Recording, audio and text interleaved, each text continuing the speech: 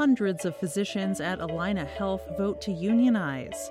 California raises the minimum wage for healthcare workers, and Walgreens moves to close 60 VillageMD locations in an effort to cut costs.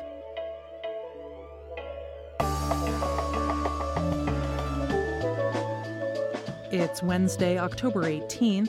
I'm Jay Carlisle Larson, and this is Just Healthcare Daily, where you get the headlines and health business and policy news in 10 minutes or less.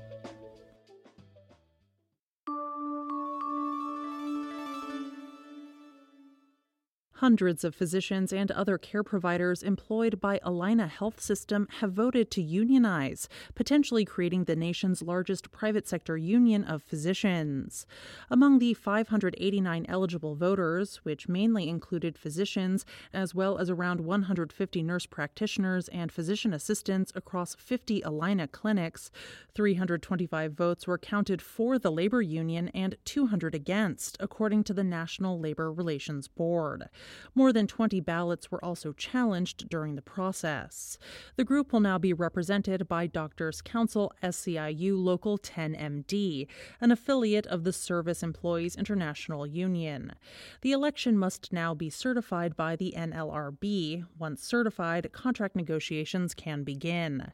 Some of the main drivers behind the unionization efforts include addressing pay issues and staffing shortages, according to Minnesota Public Radio News.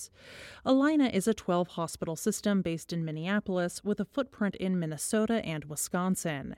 It said in a statement released Friday, quote, "While we are disappointed in the decision by some of our providers to be represented by a union, we remain committed to our ongoing work to create a culture where all employees feel supported and valued.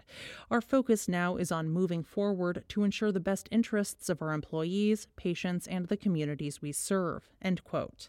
This latest move to unionize follows on the heels of another vote in March to unionize more than 100 inpatient physicians at an Allina hospital.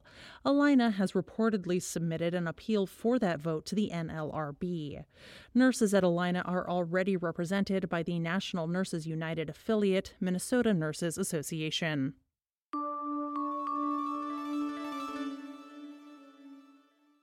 California has a new law on the books that raises the minimum wage for healthcare workers in the state to $25 per hour. Senate Bill 525 was signed into law by Democratic Governor Gavin Newsom on Friday. This makes California the first state in the nation to guarantee a $25 per hour minimum wage for healthcare workers. The healthcare workers impacted by the law include certified nursing assistants, maintenance workers, and technicians. The law raises the state minimum wage for healthcare workers incrementally over the next few years.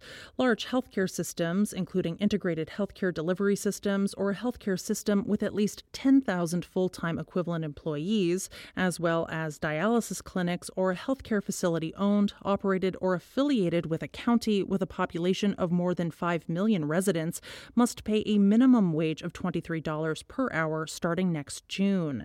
In June 2025, that increases to $24 per hour, and in June 2026, it increases to $25 per hour.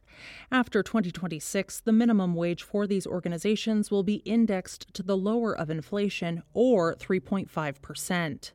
Organizations that are either standalone hospitals, serve rural areas, or that have a higher mix of Medicare and Medi-Cal beneficiaries, the latter being the state's Medicaid program, will have an extended timeline to increase their minimum wage.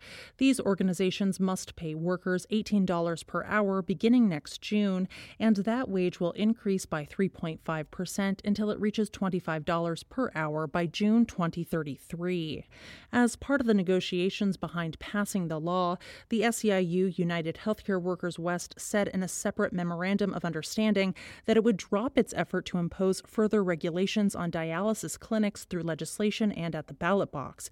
The law will ultimately raise wages for 455,000 healthcare employees in the state, according to a recent report from the University of California, Berkeley Labor Center, and it's expected to greatly benefit marginalized workers, including people of color and women.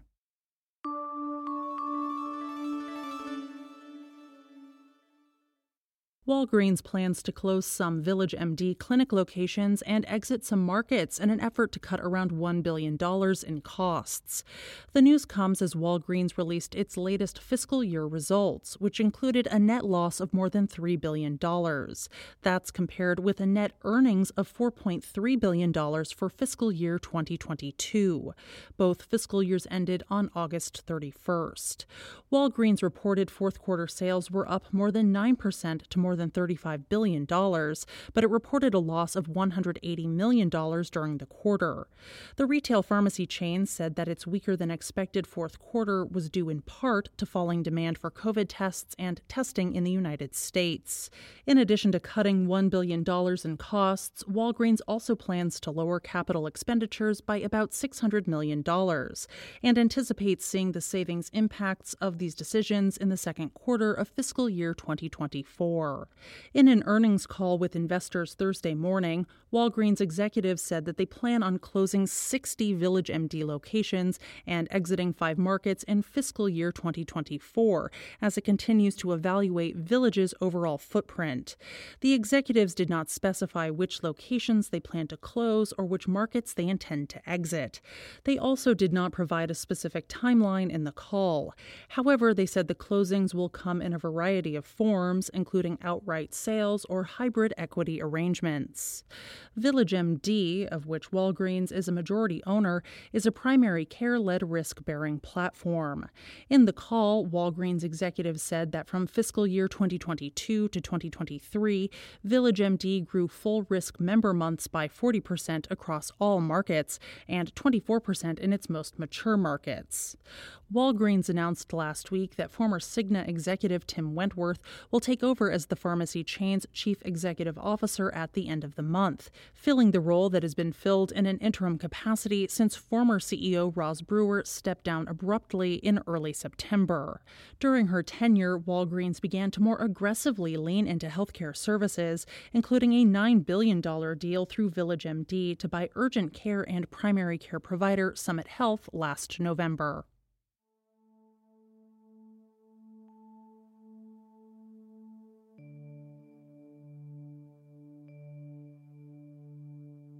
This is Gist Healthcare Daily. I'm Jay Carlisle Larson. Thank you so much for listening. If you like the show, please leave us a rating or a review. It helps other listeners find the program. You can check out more insights on healthcare business and policy news at gisthealthcare.com. You can also get these insights emailed directly to your inbox when you subscribe to our newsletter, The Weekly Gist. The Gist Healthcare podcast is an independent production of Gist Healthcare, a Kaufman Hall company.